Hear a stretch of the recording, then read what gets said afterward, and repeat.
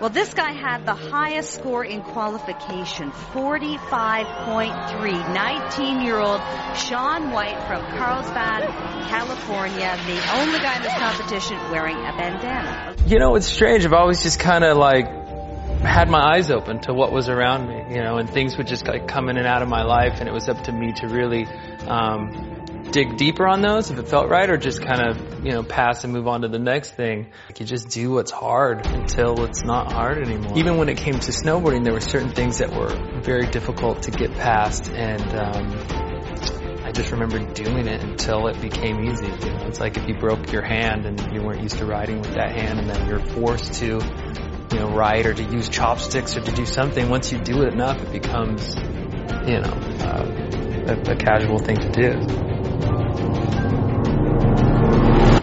Snowboarder SHAUN White, no longer king of the sport he made famous. Things would just like come in and out of my life, and it was up to me to really dig deeper on those if it felt right, or just kind of, you know, pass and move on to the next thing. Well, this guy, SHAUN White, has been on the radar screen, everyone's radar screen, since he was 14 years of age. He's not only a snowboarding star, he's also a skateboarding star. Perfect 100, the first time ever. His own face. The judges give SHAUN White that 93. There it is, a 98. This distances himself from the field. I wanted to do things, and that's where snowboarding came along, and it gave me that outlet. And you know, it was fun and it was cool in the beginning, and then my parents were like, oh, maybe he's pretty good at it. People around the mountain are telling them I was pretty good, and so they put me into a competition, and it was a race, and I won. You know, I was pretty fast, and so this is like at 7. Yeah, right? like 6, 7, and I'd skied at 4, if you call it skiing. I basically, like, I wasn't allowed poles because I would hit people. I was like really into the Ninja Turtles, and I was just like, I had moves. I thought I had moves, and so yeah, I ended up not allowed poles, and then I would just like go into the trees, and they'd lose me, and they'd be all worried about where I was and what would happen, and so they're like, oh, we'll put him on a snowboard. He'll be falling. We'll keep track of him. It'll be great. And so obviously I figured it out pretty quickly. And then they put me in a competition at the local resort up at Snow Summit, and you know, I won, and that gave me this like, wow, I can win something, and then it gave me the, you know, the passion to work hard at something, to keep winning. You know, once you get that taste of victory, and you're like, wow, well maybe, I want to keep going on this path. I think that was where it stemmed from.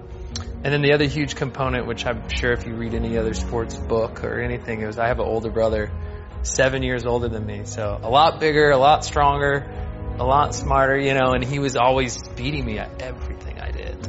Everything. Monopoly, chess, like anything, the video games, snowboarding, like everything. He was just always winning, and I just couldn't beat him. And, you know, I just kept at it, and I finally, like, you know, crossed that barrier where I was actually learning the tricks he was learning at the time. But he's 7 years older, so, you know, in my age division, it was just, you know, no contest. And so that's what kind of stemmed that whole me turning pro at 13, because I was already ready for, you know, the next level. I was 15 years old, and I flew to Japan to do this big competition called the Toyota Big Air. And I remember getting there. I'm pretty sure the way it worked out is like the specific invited riders got a little bit of money to show up, and then obviously there's great prize money, and you had maybe 3 or 4 days of practice. And I was 15, so my mom's there, and I was paying out of my own travel to like get the flights, to get the food, to get the hotel, and all these things. I remember sitting there, and it's the game day, you know, we're supposed to hit the jump, and everyone's complaining, which is like music to my ears, because I'm having the best day ever. And you know, yeah, the guys had gone out. We're in Japan. There's a lot of fun things to do. And I was like in my room with my mom, like doing my algebra or whatever. And I'm like, all right, well, you guys go have fun. I'm gonna, do my schoolwork. And so, anyways, long story short, they all got together and were like, we're gonna split the prize money for the competition. And I'm sitting there thinking, wow, like doing the quick math, I'm like, this doesn't even cover the flights out once you split it up among all the riders and whatnot. And And I said no. At 15, I was like, no, I want to compete. And they just sat there and hazed me, and there was like this board of like all the riders' faces for who was at the competition, and they took turns like drawing dollar signs on my eyes and doing whatnot. And I just remember being like, I'm not going to succumb to the like peer pressure of this. Like, I came here to compete. I'm feeling great. And I stuck to my, gut feeling there, and I won. I won $50,000 in a car. But yeah, it was a time where I just kind of like stuck to it, and that was a big win for me. And that was kind of the first realization that I didn't have to follow the pack. I didn't have to do what everyone else said because it's what they want or what they should do or what is you're supposed to do. I just kind of felt like, you know what, this is a point where I should make a stand. I should really be me and own it, and I did, and I won. It was pretty wild. And I just stuck to it, and I remember just putting my headphones on and doing anything to distract myself because nothing's going to slow down the clock on when we need to do the competition. But it was definitely like a defining moment for me to stand up for myself and what I wanted to accomplish.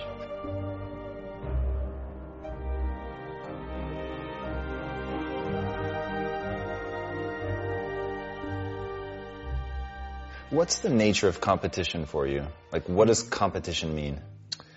It's a multiple of things. I mean, it's a chance to, I guess, go out and show, the hard work that's been put in, and to kind of display it for everyone. Your chance to show off in a way, and in another way, it's a chance to access some deep part of yourself that is going to do something you never thought you could do or would want to do. And I have trouble now that I'm gotten a little bit older. I've just turned 30. And unfortunately you think more. I feel like, I'm like, it's pretty icy today. It's a little windy. I feel like tomorrow, and now I got the weather report. I'm like, it's going to be better tomorrow. We should definitely come back tomorrow, and like procrastinating. But like, it's your chance to do something great. And I strive for those moments, and I wish I could recreate them in the normal life setting, because it changes from I want to do this new trick to I have to do this new trick. And it's the best because it takes that seed of doubt out of your mind.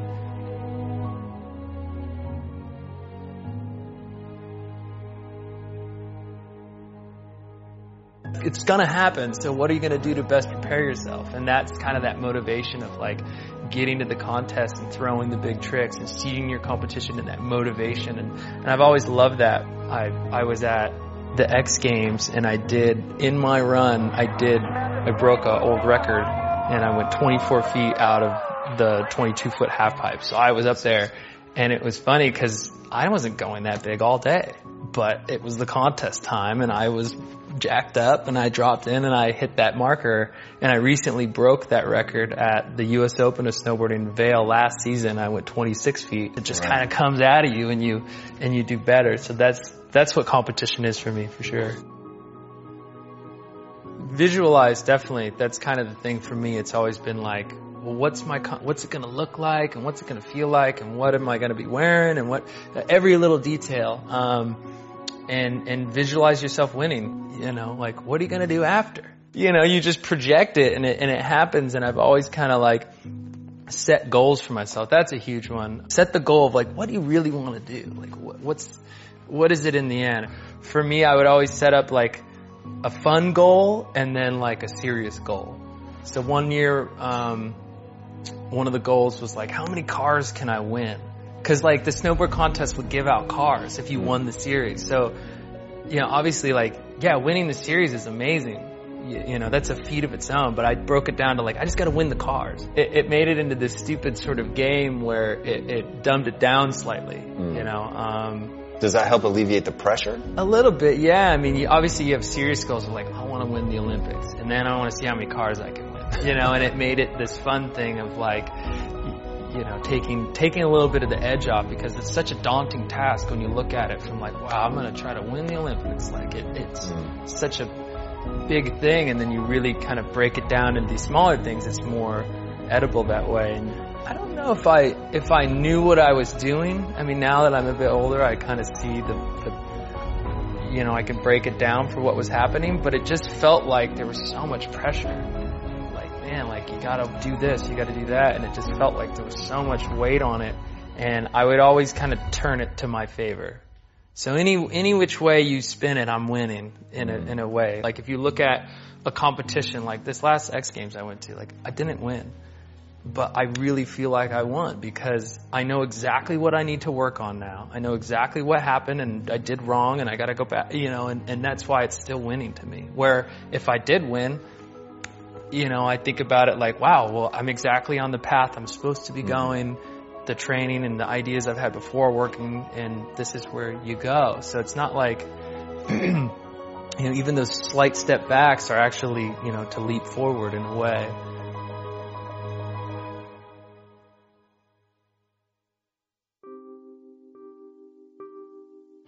So when do you plan to be at the X Games? As soon as possible. I'm looking for this guy. This guy has world-class skater written all over him. Good luck, Shaun. Looking to better the situation, and I've been to contests before where I really wanted to win and I put everything on the line for that event and I didn't win. And I went like, man, you put too much pressure on it. In business, you can fail here and there, and it's the same idea of like trying something over and over and just finally cracking the code on it. And then once you get that win, you get that experience and know that you can succeed, it's that like I said in competition, that seed of doubt goes away and you show up to win every time. That's the only option. And once that's the only option, it's even more obtainable. If I asked you to do a feat and you actually accomplished it, you have that knowledge now going back to do it again. Well, I've already, jumped over this, or I've already done this thing in business and it's old news, and you go in with even more confidence than you had that it took to win the first time. So, you have that in you, and projecting that positive thing always just leads to the better outcomes either way, and even with pressure as well, when people say like, how do you deal with the pressure? And I'm just so thankful for the pressure, like they're like, everybody thinks you're going to win the Olympics.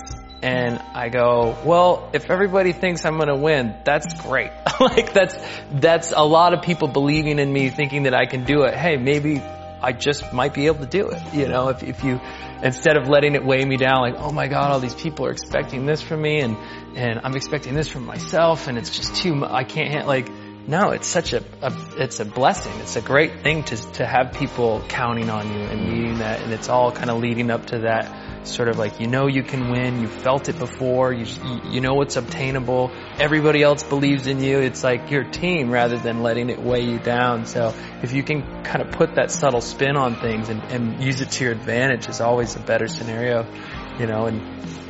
and I've let the pressure get to me before, and it just, well, that didn't work. I was terrified of this to happen, and you learn from that and you go on. But yeah, there's always lessons to be learned. Even learning tricks, it's the basic thing. It's like a math problem. You're throwing solutions at it, and you finally, the numbers work and it clicks and it works out. Same with snowboarding and jumps and learning a new trick. You learn the very important lesson and simple lesson of what not to do. And, hey, I tried this, you watch the video, I took off wrong, I'm going to try it again and again and again and again. And you get to a point where you get the confidence, you get the muscle memory, you get the ability to then do that trick. And now it's yours. And then you can do it at a competition when it really matters. The practice, like you said, it's something you kind of get over time. This year I've decided to do every single competition that I can enter. Just because I know that getting to that pressure scenario when I was younger, I didn't think as much. I would just throw my tricks and that was it. But nowadays I need that extra motivation, that coaxing into it. And to get rid of that seed of doubt, I show up at contests now. So it's kind of like knowing yourself as well, and knowing your strengths and your weaknesses and kind of sticking to that. Like, what are you really good at and what are you not? And being real and honest with yourself about it. There's a difference between like working hard at something that you're not good at and forcing it. And that's kind of the inner question you have to ask. But I've always found that to be kind of a truth for me.